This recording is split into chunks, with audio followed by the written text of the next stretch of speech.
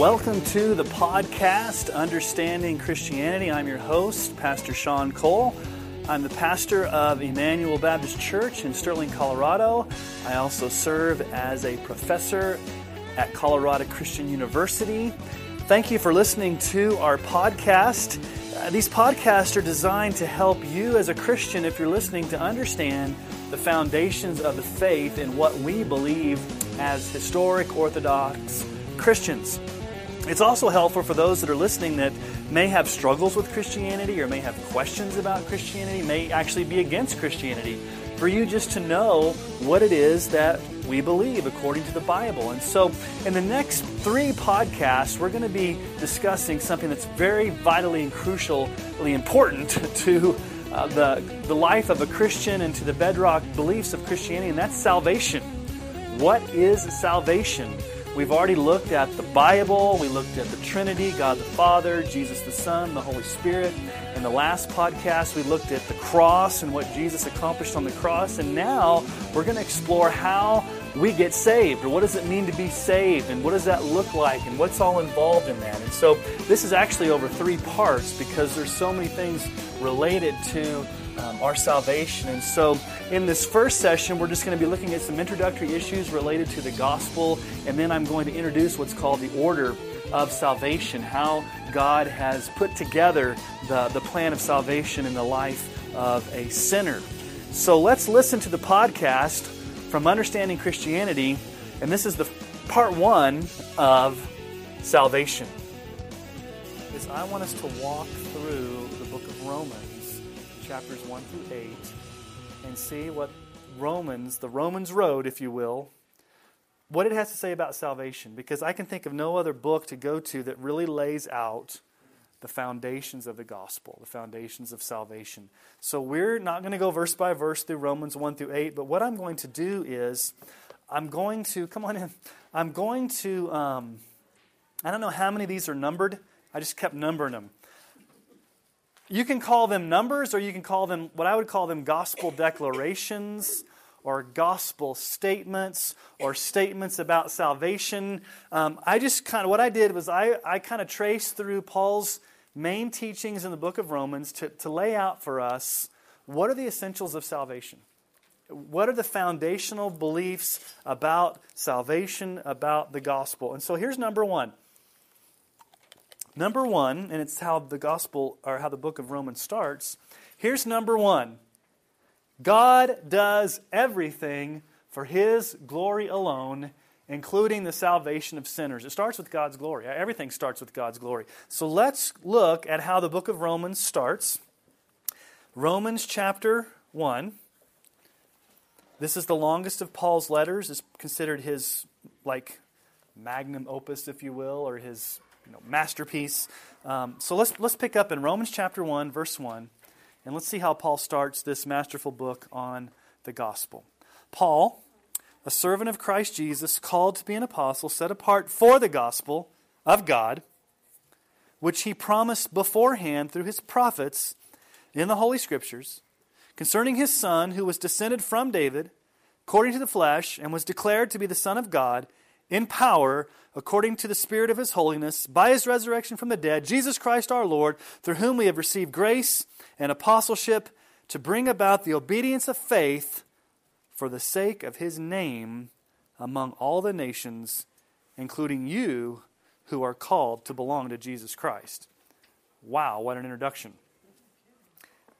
He basically lays forth the gospel, the death, the burial, the resurrection of Christ as prophesied in the Scriptures. But what does he say at the end of verse 5? What's this all pointing towards? Faith for what? The sake of His name among all the nations. What's the whole purpose for God doing this, sending Jesus, dying on the cross? It's for the sake of God's name, His glory, His fame among the nations. In other words, that the entire world would worship and glorify God. So God does everything for His glory alone. So it starts there. Before we even get to salvation, it starts with God and God's glory. So let's look at Isaiah 42, 6 through 8. This is God speaking. I am the Lord. I have called you in righteousness. I will take you by the hand and keep you.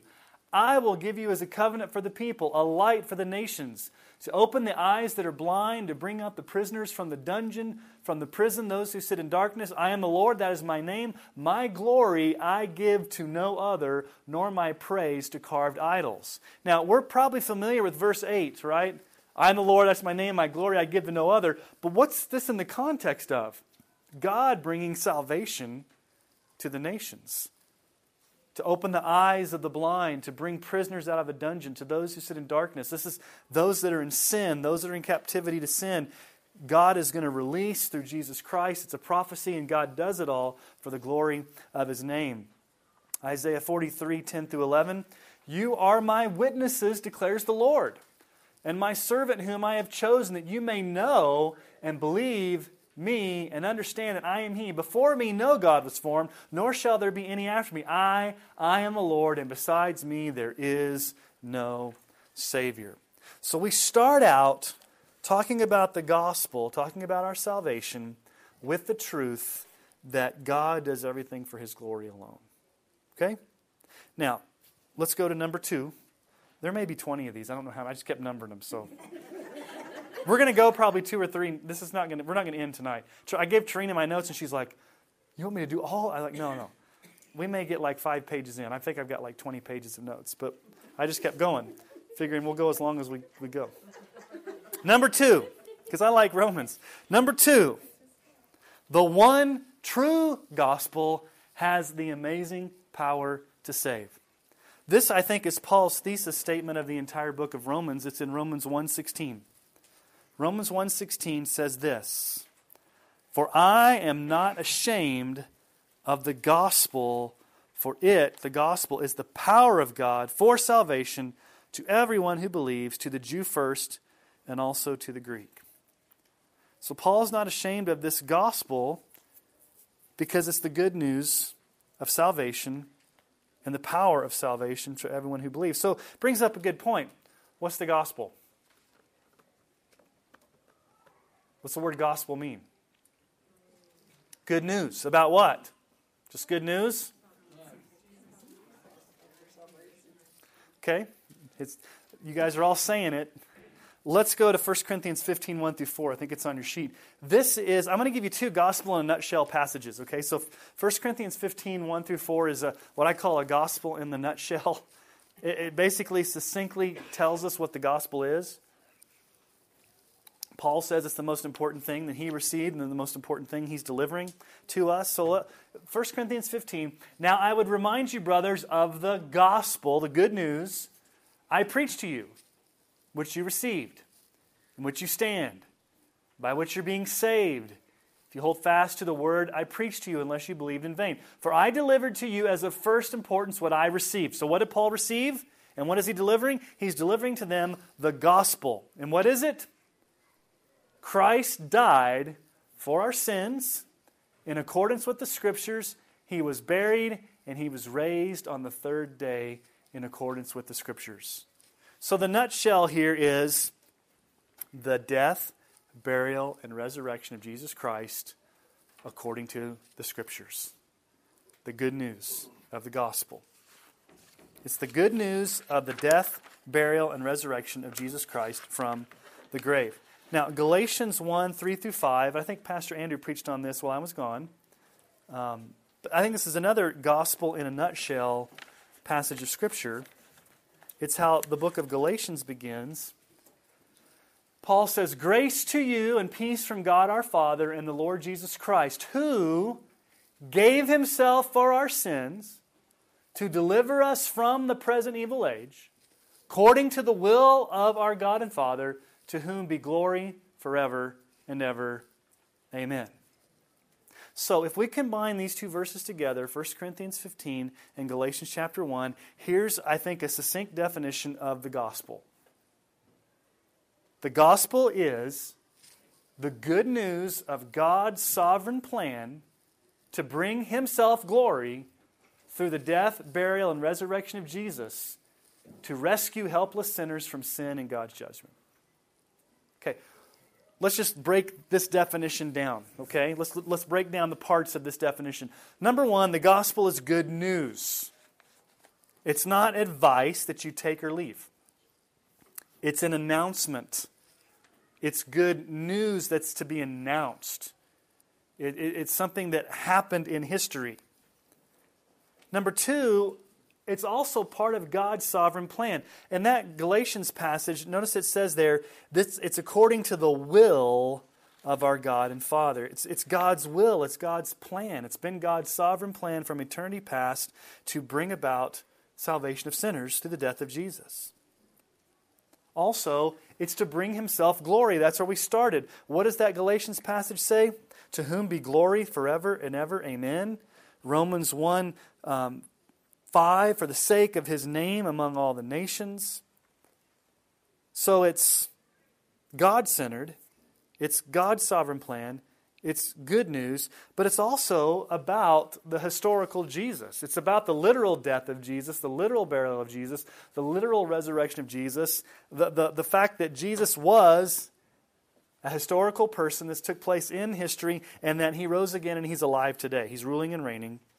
And the gospel also addresses humanity's deepest need. What do we need to be rescued from? Sin and judgment. And we're helpless. I mean, this is simple stuff, but is this not the greatest news that we need to hear and the world needs to know? Okay? The gospel is the good news of God's sovereign plan to bring himself glory through the death, burial, and resurrection of Jesus to rescue helpless sinners from sin and God's judgment. Okay? So that's really what the gospel is. And so the rest of the book of Romans really unpacks it for us. Unpacks it in great detail. So let's look at number 3. Gospel declaration number 3. There is no such thing as an atheist. All people know there is a creator, but they suppress that truth and become idolaters instead. Let's look at Romans 1, 18 through 25. Paul's going to begin this whole argument about the gospel by talking about how God has put within every human being that conscience, if you will, that awareness that he's created them. Okay? Romans 1:18. For the wrath of God is revealed from heaven against all ungodliness and unrighteousness of men who by their unrighteousness suppress the truth. And let's just stop right there. What does it mean to suppress? They push it down. What are they pushing down there? The truth. Okay? So, they're pushing down truth. What happens when you push down truth? What does the beginning of the verse say? God's wrath is coming to those who suppress truth. They're pushing it down. Okay? Now, verse 19. For what can be known about God is plain to them, because God has shown it to them.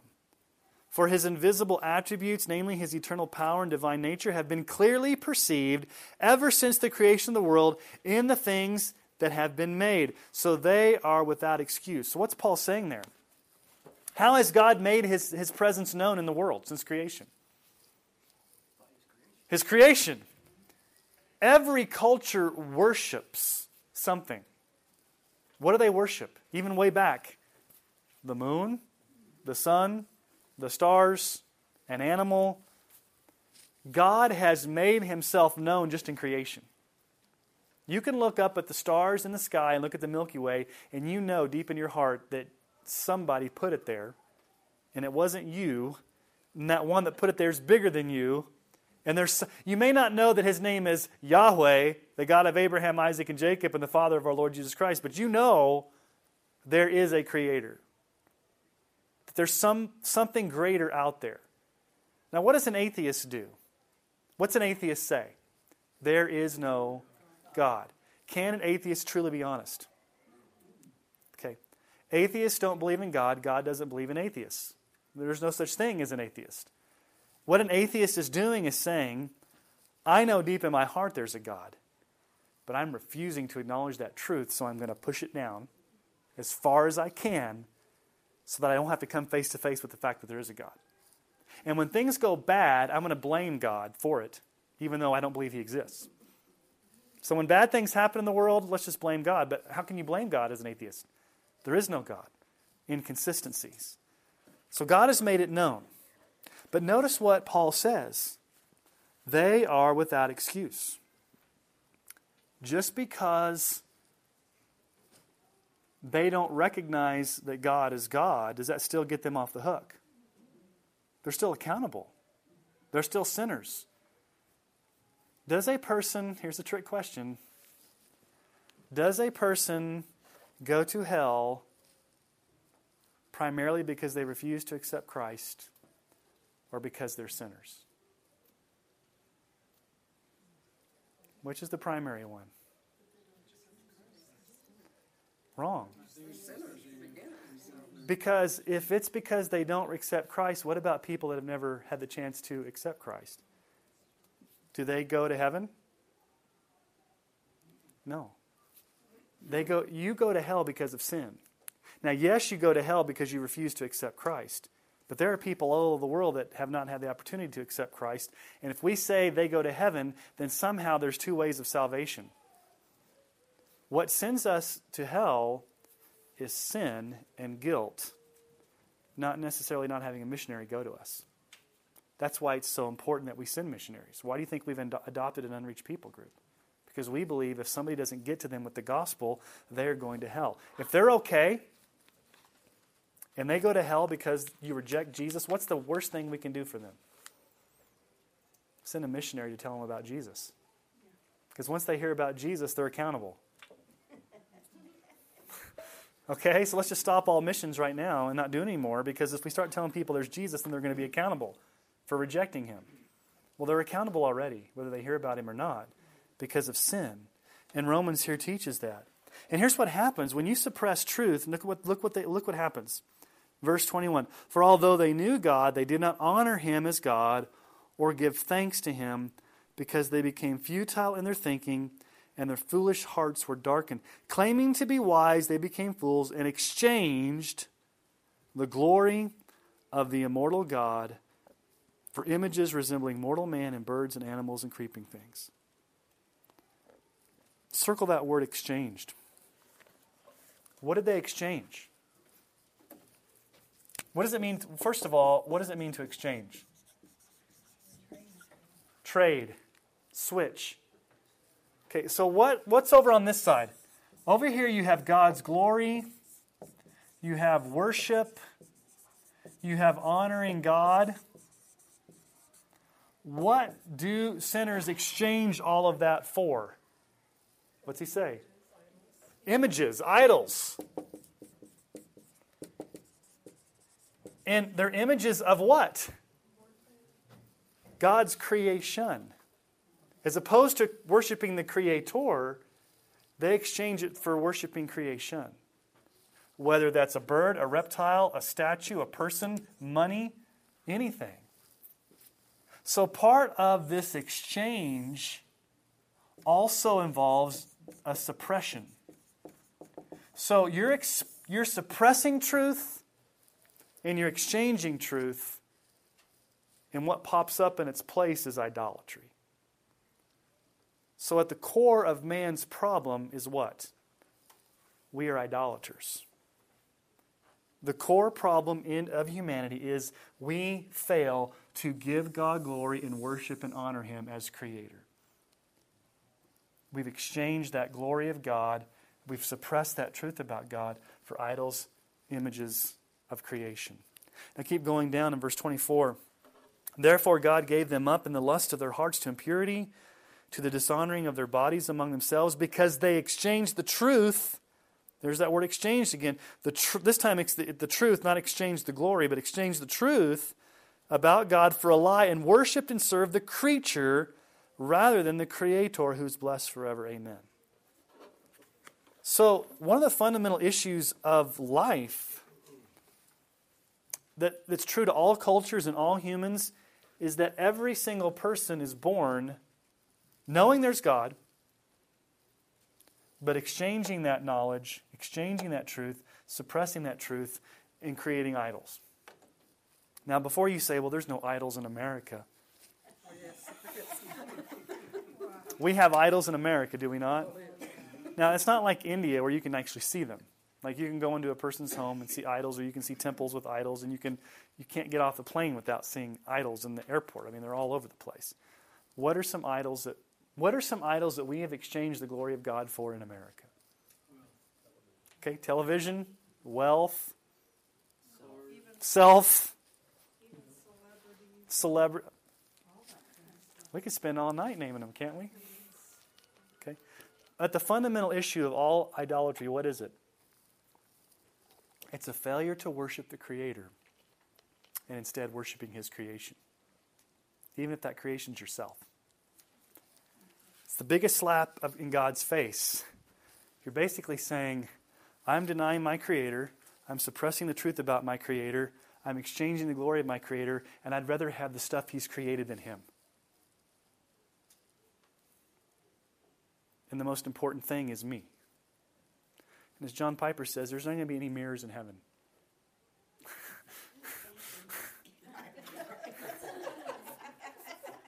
Thank goodness for some of us. Meaning, when we get to heaven, we're not going to be looking at ourselves. We're going to be looking at Jesus. Okay, so the fundamental Paul starts out in Romans with the fundamental problem of humanity, all humanity. He hasn't talked about Jew or Gentile. He hasn't made a distinction yet. He's saying fundamental to humanity, regardless of your culture, regardless of whether you're a Jew or Gentile or any nationality, your biggest issue being born is that you are born an idolater. And that makes you guilty. That makes you accountable. Okay?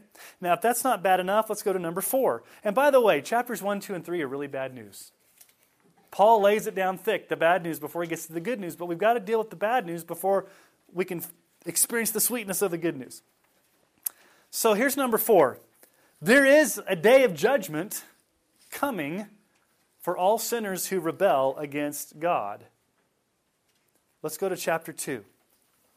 Again, we're not going verse by verse through Romans. I'm just taking you through some major themes, these gospel declarations or these teachings about salvation. So let's look at Romans chapter 2, verses 4 through 11.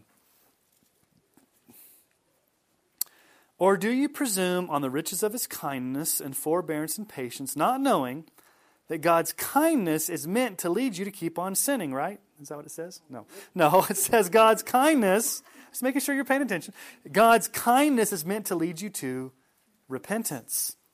But because of your hard and impenitent heart, you're storing up wrath for yourself on the day of wrath when God's righteous judgment will be revealed. He will render to each one according to his works. To those who by patience and well-doing seek for glory and honor and immortality, He will give eternal life. But to those who are self-seeking and do not obey the truth, but obey unrighteousness, there will be wrath and fury. There will be tribulation and distress for every human being who does evil, the Jew first and also the Greek. But glory and honor and peace for everyone who does good, the Jew first and the Greek, for God shows no partiality. I mean, how more clear can you get? Paul says, if you continue in sin, if you continue to seek self, if you continue to suppress this truth, if you continue to live in unrighteousness, if you don't repent, he says there's a day of wrath and fury and judgment. It's very clear. A day of wrath and fury and judgment. Now you can go to Revelation and see what that looks like. He doesn't unpack exactly what that looks like in visual pictures the way John does in the book of Revelation. Paul just states it more in a proposition. There's going to be a day of judgment for all those who rebel against God. So this starts out really bad, doesn't it?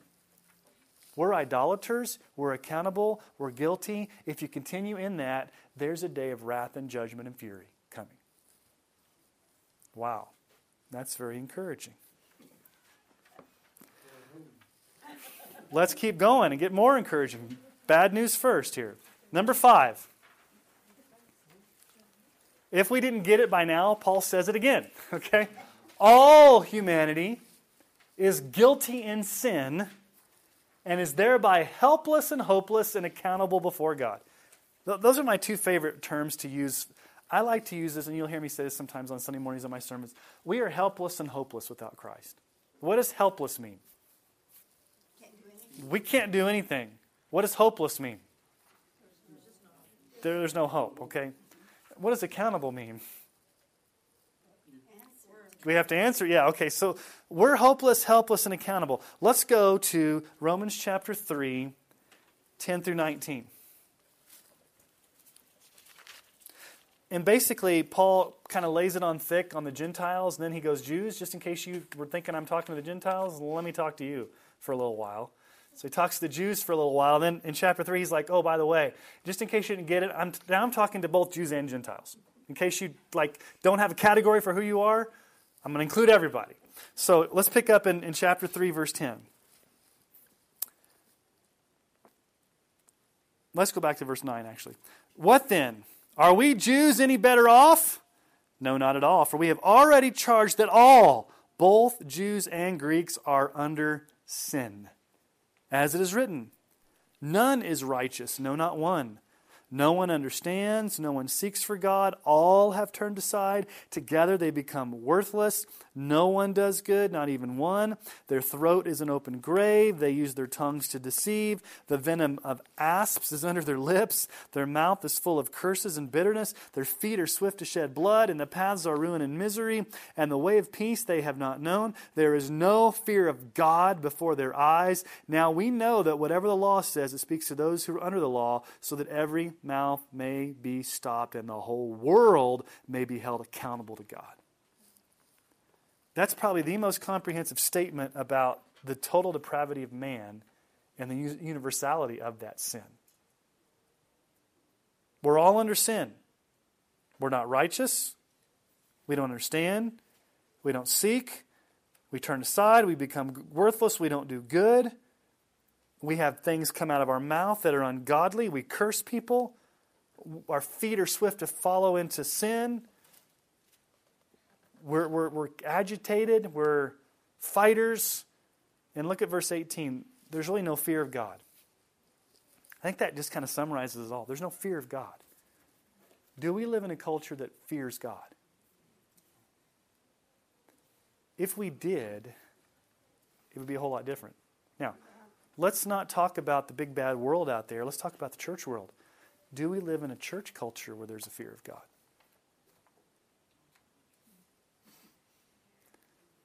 There's a balance we got to keep here, okay?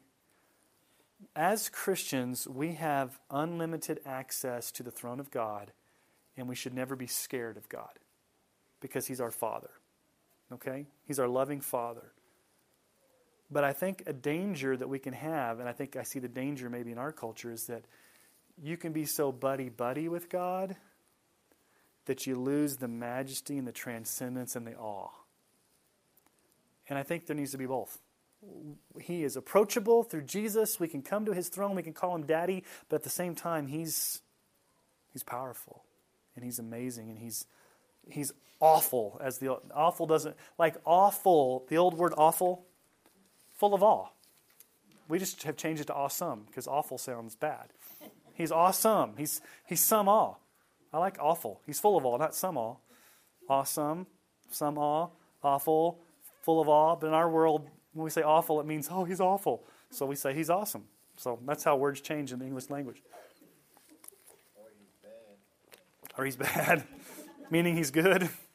Or He's deaf. I mean, there's even things like that, you know. Not that God can't cure, but God's cool.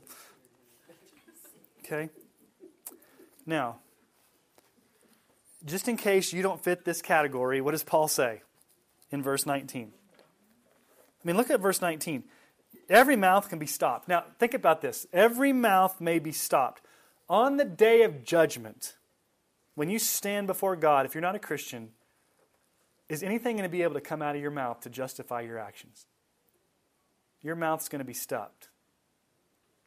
You won't have any defense. And it says the whole world will be held accountable to God. So we are helpless, we're hopeless, and we're accountable to God. Now, some people at this point might think, okay, I'm helpless, I'm hopeless, I'm accountable. I recognize my problem. I'm a sinner. I'm bad. I don't seek God. I do bad things. The answer then must lie in something I must do in order to rid myself of that. And so a lot of people think the answer is what? Good works or religion. So here's number 6. Salvation from sin and guilt can in no way be achieved or earned through good works, obedience to the Ten Commandments, or any other human means of merit. We see this in Romans 3:20. So here we're starting to get to how some people might think. So Paul's built his case. Okay, he's a good lawyer. We're all accountable. We're all guilty. We're all sinners. We're all under God's wrath. Boom, boom, boom. And then he's thinking, okay, there may be some people that say, okay, I get that. I don't object. But here's the answer to how we solve that problem. Let's do some type of religious works to atone for our own sin. And Paul stops that in verse 20 and says, okay, I'm going to answer that objection. I see it coming down the track, and I'm going to hit it off at the pass. So look what he says at verse 20 of chapter 3. For by works of the law, no human being will be justified in his sight, since through the law comes knowledge of sin. There's two parts to that verse. We're going to talk about the second part later. What's Paul saying? You can't be justified. You can't be in the right. You can't solve the problem by works of the law. By works, by doing good, by obedience, anything that you do. But here's the problem. Well, let me ask you before I put number 7 up there. If you can't be right by doing works of the law, does that mean that God lowers the standards of His law to make it easier? Is God just? Does God have to punish sin? Does God have to deal with sin? Yes, He does. So here's number 7. Even though we cannot earn this right standing with God, He still requires righteousness in order to enter heaven. Now, this is verse 321. But now, you see the change Paul uses there in verse 21? But now. Okay, for the past 3.5 chapters, I've been giving bad news. But now, the righteousness of God has been manifested apart from the law, although the law and prophets bear witness to it. So what's God saying there? God is going to show a righteousness. God is going to act justly. God's going to do right, but it's not going to come through the law, even though the law was pointing to it. The law and the prophets, the Old Testament, bore witness to what God was going to do. So God's going to uphold His justice. God's going to uphold His holiness. God's not going to lower the bar on His holiness. He's still going to do right. The question is, how is He going to do it? How's God going to punish sin and be holy? Is He going to make you be punished for it, or is He going to punish somebody else for it? And the answer is, He's going to punish Jesus instead of us. So this is where we get to number 8. Number 8. This is the heart of the gospel. God solved the problem of our inability to produce this righteousness by, number 1, punishing our sin in Jesus, and number 2, granting us this righteousness through faith. Now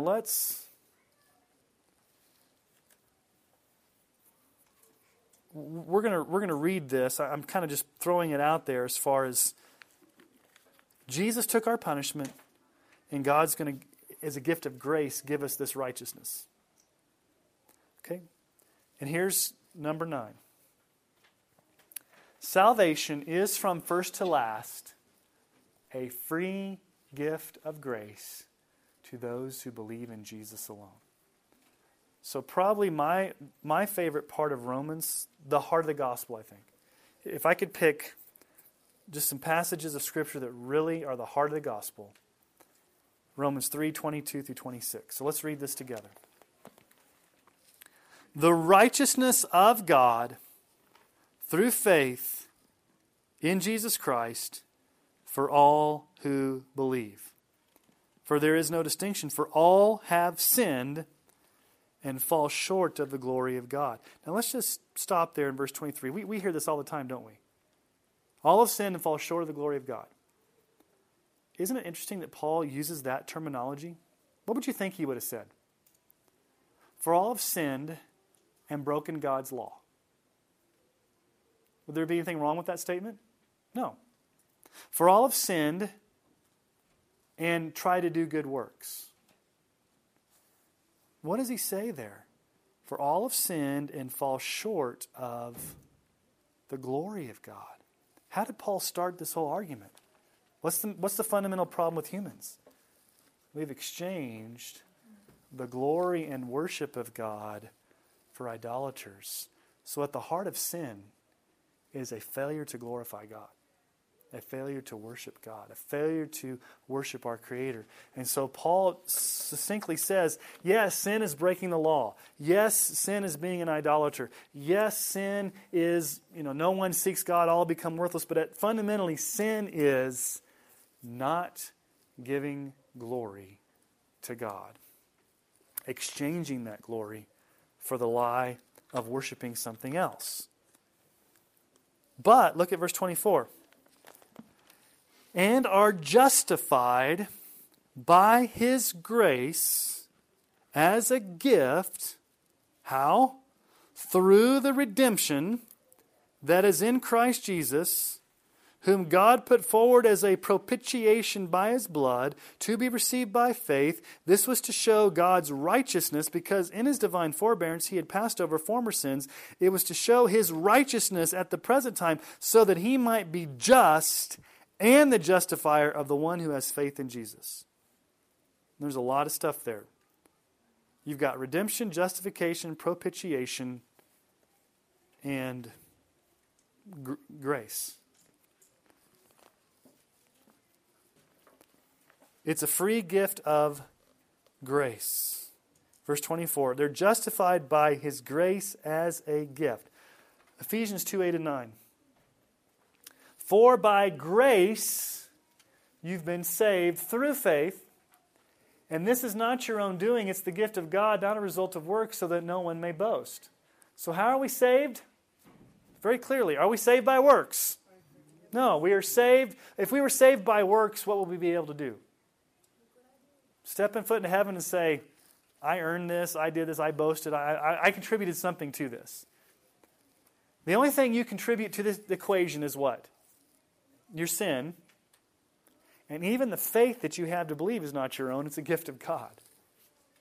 The salvation's a gift, the grace is a gift, the faith is, everything about your salvation is a gift of God, not the result of works.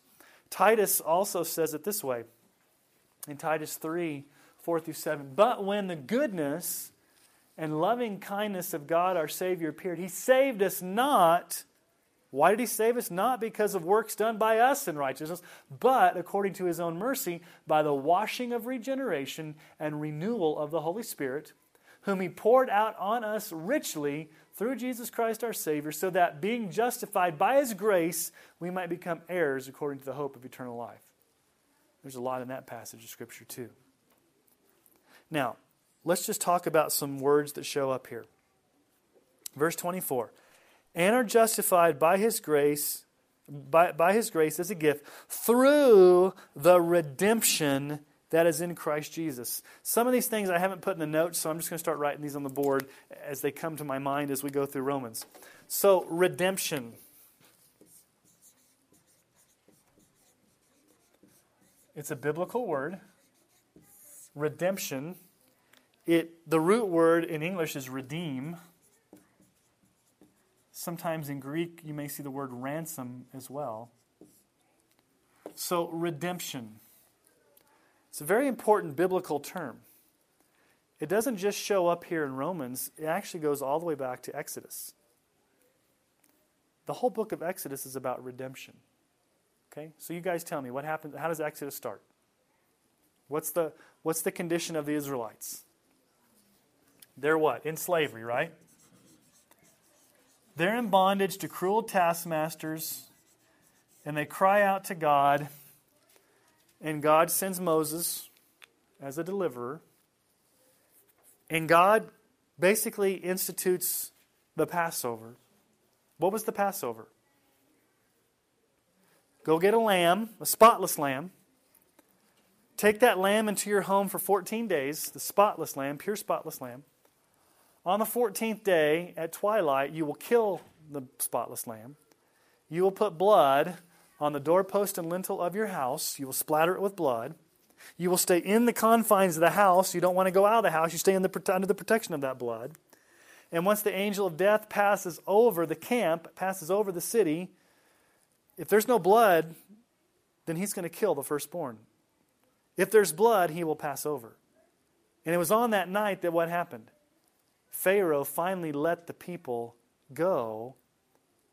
They were released from slavery, were they not? By means of the blood of a substitute, the Lamb. And that night they escaped and crossed the Red Sea. So in the Old Testament, when it talks about redemption, it's God's sovereign action in releasing Israel from slavery by means of the blood of the Lamb. Now, when we come to the New Testament, it's a no-brainer, right?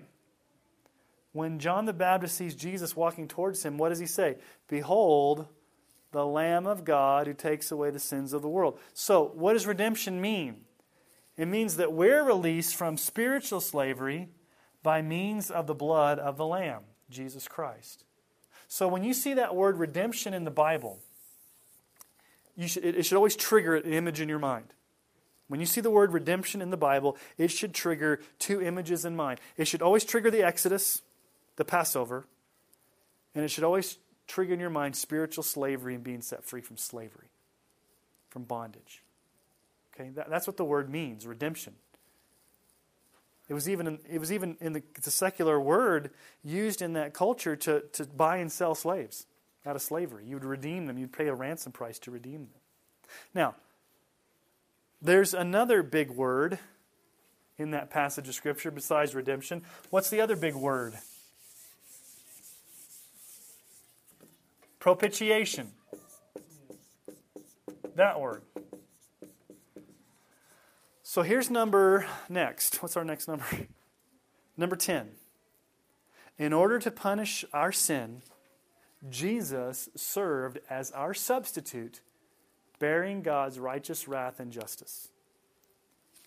That's what propitiation means. Propitiation means that Jesus dies as a substitute,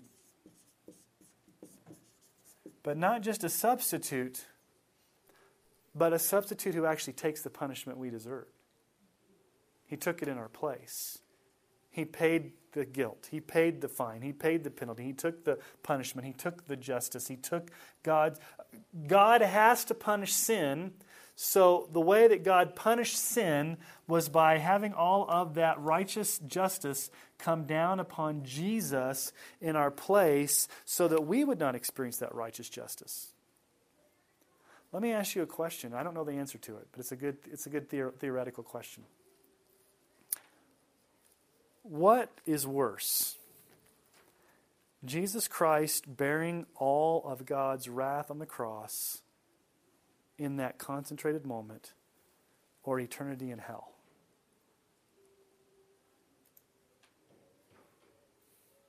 I don't know if the Bible answers that question, but if you think about hell being God's eternal justice forever, what Jesus experienced in those few short minutes was nothing short of the pain of hell. Now, I'm not saying Jesus went to hell. I don't believe he did. But I think what he experienced there in those moments on the cross was some severe, severe spiritual anguish, because what was he bearing in his body? Sins. In thought, word, and deed.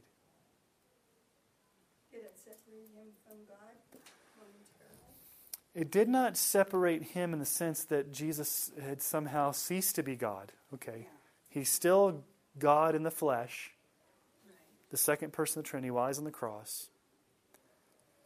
And he still said, my God, why have you forsaken me? But he also said, Father, into your hands I commit my spirit. So he still had a relationship with the Father. What it was, this is kind of a difficult concept, and we'll talk about this if we get to it tonight. It's called imputation. What that means is, Jesus, it's like this. Think about an account, like a bank account. If somebody makes a deposit in an account, you take that money in. Okay, Jesus took our sin in. It was credited to him. Okay? It was our sin, not his, but he took it into his account. Okay? So in those moments when he had that sin, our sin, taken to his account, when God looked down upon him, what did God see? It was still Jesus, but he saw our sins being credited to Jesus. And so based upon that, God had to punish it. God had to punish that sin. Okay. So I don't know if he was separated, but he was bearing God's justice for our sins, not his own. Does that make sense, Jenny? Or is that it's kind of a deep concept? That the sin was so great that I didn't know whether God could stand. Well, some people say God turned his face. The Bible really doesn't say God turned his face. It just said Jesus he felt abandoned. Because at that moment, he was being treated as the worst of sinners, even though he had never sinned, because he was taking on our sin. Okay? Yeah, there's some deep thoughts. Okay. So you've got... Now, the interesting thing here is that... Notice what verse 26 says. It's important. It was to show his righteousness... It was to show his righteousness. What does righteous mean? God's justice. That God was doing the right thing. What's the right thing for God to do? What's the right thing for God to do? This is a trick question. What's the right thing for God to do to humans? Punish everybody. Isn't that not the just thing for God to do? If God were to be absolutely just, and he were to mete out justice according to crime, according to guilt, what would God do? He would have to annihilate everybody. Okay? Okay, so the question then becomes, all right, if Jesus died on the cross, then how can God still be just? Because, people are getting off from their sins. The question is, God does two things. He's both the just and the justifier, in the sense that God can be at the same time just by doing what? He punishes sin. Does sin not go unpunished? Does God deal with sin? How does he deal with it? In Jesus. At the same time, he's the justifier in the sense that because Jesus was punished, he can clear our record. So it doesn't mean God's unjust. It doesn't mean God doesn't do the right thing. In the death of cross, God does everything right. He still punishes sin, and we still get off, and nobody can say God did anything wrong. As a matter of fact, what God should have done was to punish us all, but instead he punished Jesus in our place. So God is both the just and the justifier. Okay? Number 11. When we place our trust in Christ for salvation, God credits our sin to Jesus. So our sin goes out of us to Jesus, one way. And coming back to us, he credits his perfect record to us so that we can be declared not guilty. Now there's about 3 places where we see this. So let's go into Romans chapter 4. Verse 4. I think verse 4 is very important about how salvation comes. Now to the one who works, his wages are not counted as a gift, but as due. What's Paul saying there? You work, you get paid. Right? Because what did you do? You earned it. How many of you are going to go to your boss tomorrow and say, hey, I'll just work today for free? I'll work all the hours, but you don't need to pay me. I'm just going to work for free today. Does anybody do that? No, when you go to work, either you punch a time card or whatever, however you do it, you go to work and you get paid based upon what you worked, right? Because it's due you. You did the work, you earned it, it's coming back to you as payment, a paycheck. That makes sense, right? So we would think automatically, if that's the way it works in life, wouldn't we think that's the same thing with salvation? People would think that. Okay, if I do something for God, if I work for God, if I do some ritual, if I do something religious, then God is obligated to pay me in salvation, right? The way it works, right? You work, you get something back. You work for salvation, you get something back. Paul says, no, that's not how it works. Now, that may work how it works in the work world, but that's not how it works in salvation world. Look at verse 5. To the one who does not work, but what? Believes in him who justifies the ungodly, his faith is counted as righteousness. So what's the one requirement to be saved? Faith. Believe. Faith alone. It's not by working, it's not by works, it's by faith alone. And when you trust in Christ, look what happens. He justifies the ungodly. Now we'll talk about what that means here real quick. Go to Romans chapter 5, verses 1 and 2. Paul has used this other term, justified, justification. Okay, so we got redemption, propitiation, justification. Justification. Romans 5, 1 through 2. Therefore, since we have been justified by faith, we have peace with God through our Lord Jesus Christ.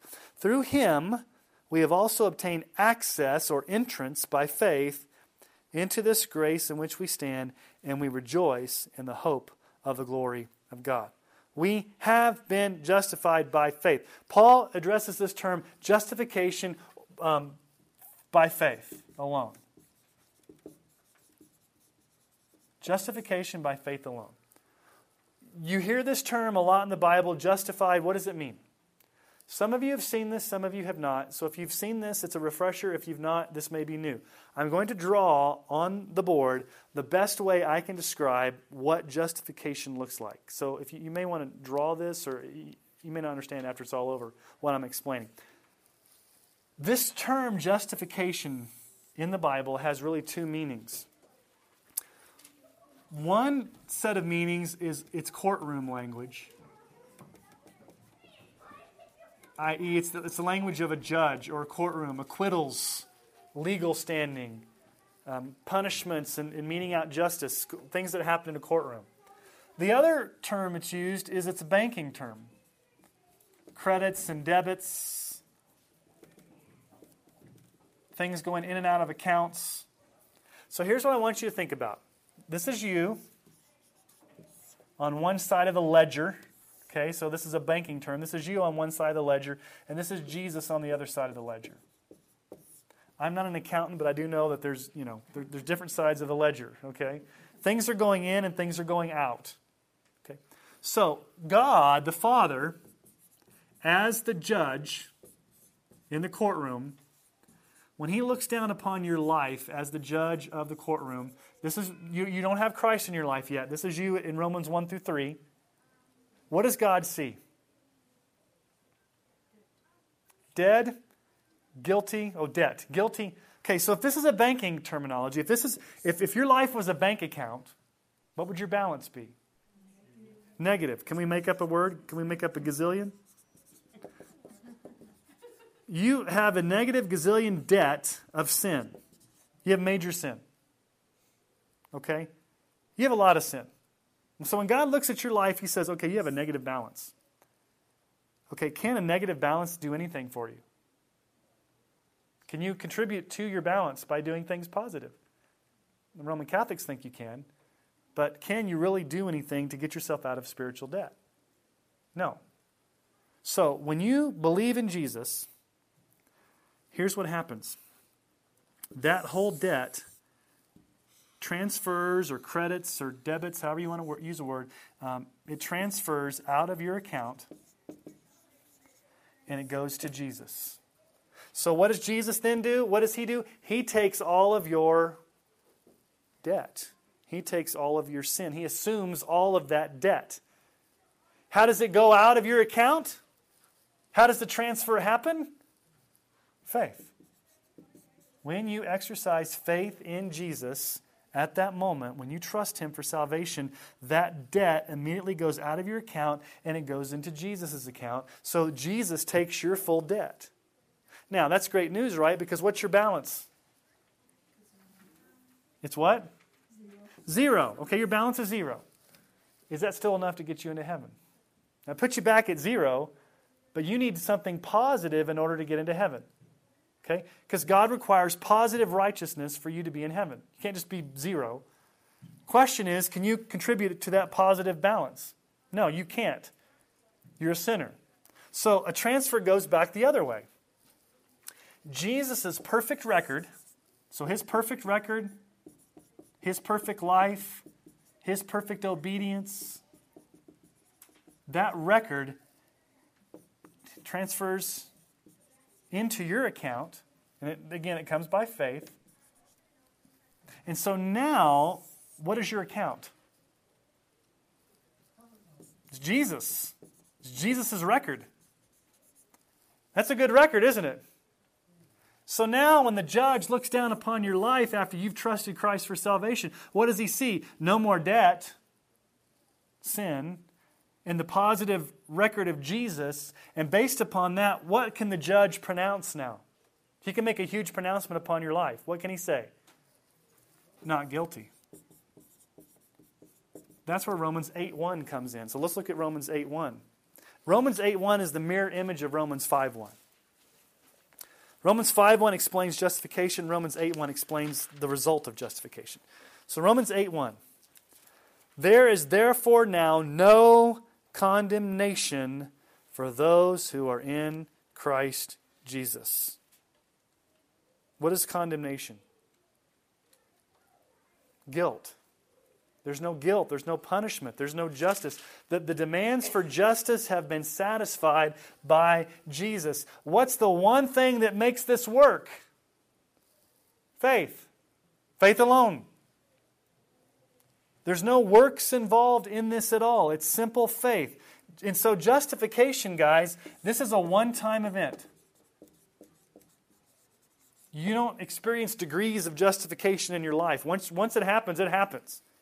It's a permanent standing. You're permanently not guilty. It's a one-time transaction, once and for all, and it can never be taken away from you. So you can never lose your salvation. You can never lose your justification. It's something that God does because it didn't even begin with you in the first place. Whose record are we talking about? Jesus's.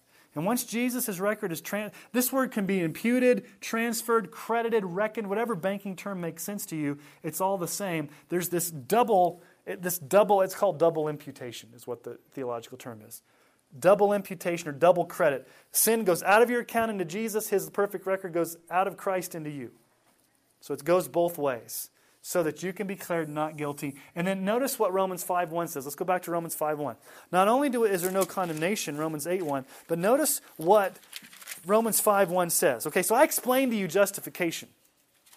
Therefore, since we have been justified by faith. That's what I just explained to you. Justified by faith, your sin's been taken out of your account. Christ's righteousness has been put into your account. What does Paul say happens as a result of that?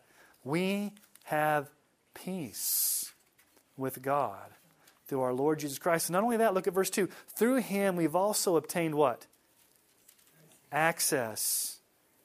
Really, the Greek word really means you've been ushered into His presence. You've been given an audience. It's like going before a king.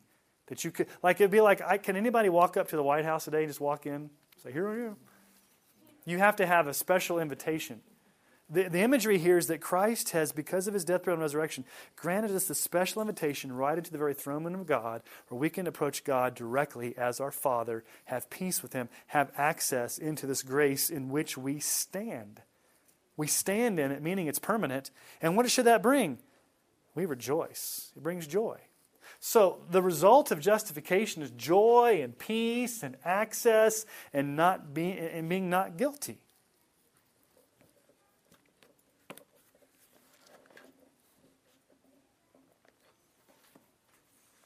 But not only that, there's another image. So we've talked about redemption, right? What should trigger your mind when you think about redemption?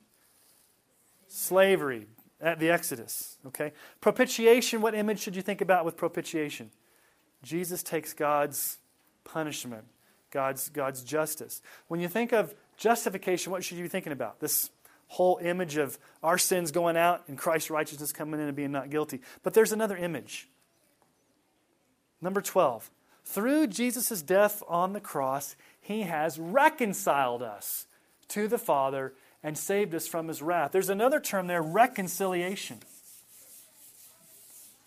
So, we've got reconciliation that really comes from the term reconcile, to bring back together, to not be at odds, to not be at war. So let's look at Romans 5, 6 through 11. One of my favorite passages of Scripture is verse 8. For while we were still weak, at the right time Christ died for the ungodly. For one will scarcely die for a righteous person, though perhaps for a good person one would even dare to die. But God shows His love for us in that while we were still sinners, Christ died for us. Since therefore we have been justified by His blood. Now, justified by His blood, what is that? That whole bank account thing we just talked about. Much more shall we be saved by Him from what? The wrath of God. There's the propitiation piece. For if while we were enemies, we were reconciled to God by the death of His Son, much more now that we are reconciled, shall we be saved by His life. More than that, we also rejoice in God through our Lord Jesus Christ, to whom we have now received reconciliation. He says it 3 times, reconciled, reconciliation. It means that we've gone from being God's enemy to God's friend. We've gone from being outsiders to insiders. We've been reconciled. We've been brought into a right relationship. We've been brought into a peaceful relationship. We've been saved from His wrath. We've been saved from bondage. We've been saved from sin. We've been saved from His justice. We've been saved from all of these things, from guilt, and now we've been reconciled to Christ. Now, why Paul does this here, I don't know. I mean, if you're thinking logically, it seems like he would have addressed this earlier. But he's going to bring back the sin issue again. And maybe he's doing it for us just to be reminded that, we're sinners and we need salvation. So here's number 13. Yeah, I just kept going. I couldn't. Here's number 13, in case we didn't get it in chapters 1 through 3. Every single person has inherited sin, guilt, and death from Adam and desperately needs salvation. We talked about this a few weeks ago, so I'm not going to go into a lot of detail on this, but we see this in Romans 5, 12, and then 18 through 21. We talked about this just a few weeks ago, so I'm not going to spend a lot of time, but let's just read it. Therefore, just as sin came into the world through one man, being Adam, and death reigned through sin, so death spread to all men because all sinned. Adam brought sin into the world, therefore every single person has inherited that sin from Adam, has inherited that death. You go down to verse 18, therefore as one trespass led to condemnation for all men, so one act of righteousness leads to justification and life for all men. For as by the one man's disobedience the many were made sinners, so by the one man's obedience the many will be made righteous. So it goes back to answer the question of how did sin get in the world? It got in the world through Adam.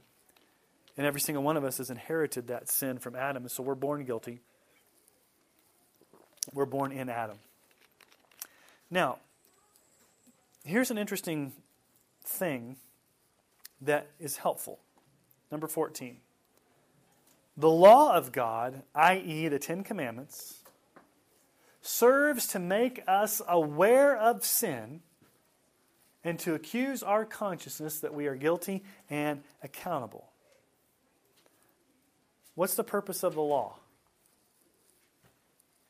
There's 3 purposes of the law. I'll explain that in just a moment. But let's read Romans 7:7.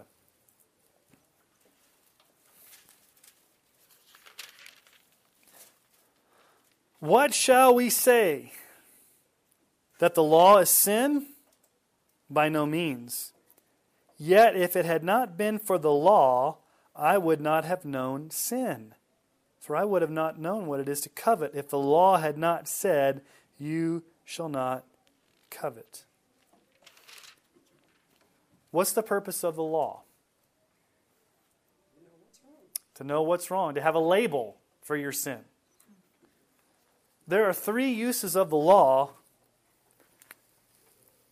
So let's talk about the law for a moment. And when I say law, I'm just going to codify it by big ticket item, the 10 Commandments. Now let's do a little exercise here. Let's see if we can list the 10 Commandments without looking. I'm not going to tell you where it is. So what's the first commandment? You shall have no other gods before me. Second commandment, you shall not make any image or idols. Number 3, you shall not use the Lord's name in vain. Number 4, remember the Sabbath, keep it holy. Number 5, honor your father and mother. Number 6, do not murder. Number 7, do not commit adultery. Number 8, do not steal. Number 9, do not bear false witness. And number 10, do not covet your neighbor's stuff. Okay? So the purpose of the law that God has given in the world serves 3 purposes. Number 1, first and foremost, it's basically been given to curb anarchy and to control society. Okay? Now, some countries are lawless. Like you think of some African countries where there's like no law. But in our culture in the West, which has borrowed from the Judeo-Christian heritage, law is put there to make sure that people don't kill each other or steal from each other or do crazy things. Almost all cultures have some form of the 10 Commandments, do they not? Most cultures, you're going to get in trouble if you kill somebody. You're going to get in trouble if you steal from somebody. You're going to get in trouble if you commit adultery. You're going to get, laws are there just to make sure society functions, okay? But the second use of the law is what Paul is addressing here. The second use of the law is to make you aware of sin.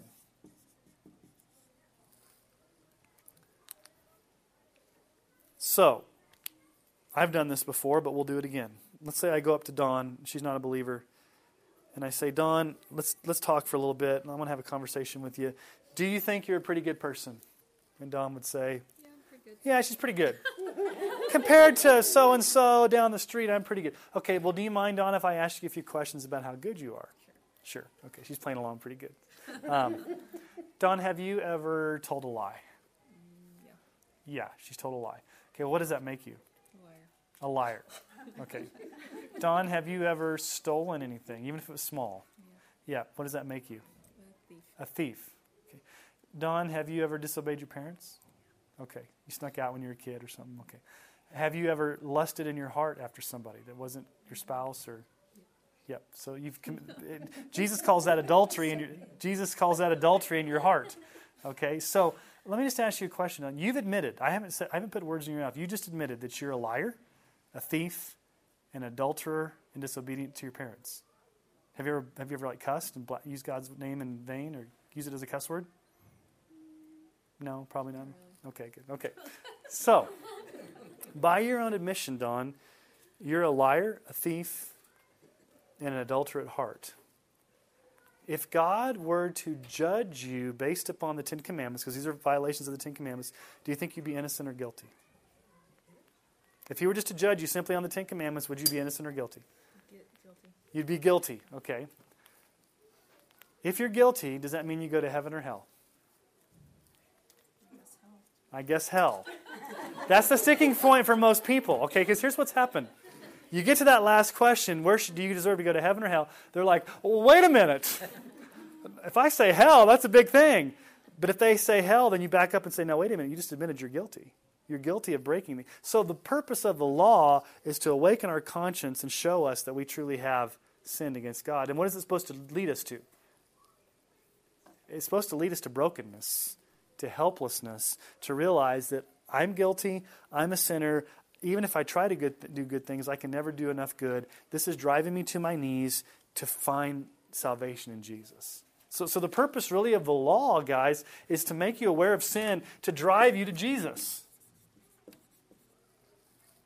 So sometimes we shouldn't short-circuit the use of the law when we do evangelism or when I preach or when we talk to people. Good probing questions to get people to wrestle with sin. That's what happened in India. I was in this village, and I started... here's the story. We went to this village. I'll tell you the long story about it. We went to this village 2 years ago, the first time Dave and Jan went, and the rest of the team. And they had dirty water in their well, and so we as Emmanuel had actually sent money to purchase a new well. And so they had a new well, and they had clean drinking water, and so we went back to gather the whole village and pray over the well. And so no believers at all in that village. And so they gathered, I preached the gospel. Well, we came back last week, actually it was a week ago today. I was in this village, and the guy's like, I remember you coming, but I don't remember what you said. And I said, well, do you think I can share again? Tell me about, who you worship. Well, I worship this mountain. And my brother worships that mountain. And my cousin worships that mountain. But we all worship the rocks on the mountains. And I said, okay. So I was just him personally. And then Rangaraju, let's get everybody here together. So we get the whole village there. So about 40 people are all sitting around.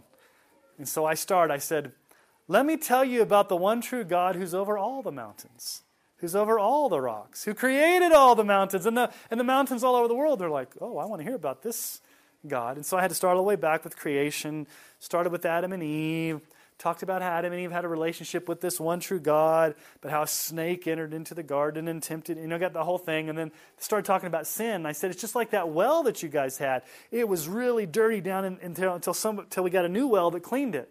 That's the same thing with your hearts. Your hearts are dirty. Your hearts are sinful. You and I have dirty, sinful hearts. And they got really angry. We are not sinners. Why are you telling us we're sinners? We don't sin. And so David's like, camp out here. You got to camp out here. They're struggling with sin. Don't move on. Just camp out here. So what I did was I started going through these things. I said, do you ever lie? Do you ever steal? Do you ever fight? And they were like kind of nodding their heads. And I said, well, that means you're sinners. And they were like, and so David's like, they don't have an answer to what you're telling them. They're just in denial that they're sinners. And so sometimes people are in denial when they're faced with sin because they're having to wrestle with the fact that they're a sinner. And the law puts it in concrete things. Because when you tell somebody you're a sinner, sometimes they can just go over their head like, well, compared to everybody else, I'm not that bad. What the law does is it gives categories and labels to make it tangible. So that they can actually say, okay, wow, I've committed this particular sin. That makes me this. Then their conscience begins to struggle. Okay, the third use of the law is after we're a Christian, it's just our rule for living. Does anybody here want to say we're not bound by the Ten Commandments anymore once we become a Christian? So go commit adultery all you want, go kill all you want. No, the law it's now a rule for living, and the only way we can obey it is through the Holy Spirit, but we don't obey it in order to get saved. We obey it as a result of salvation in order to walk in fellowship with God. Okay?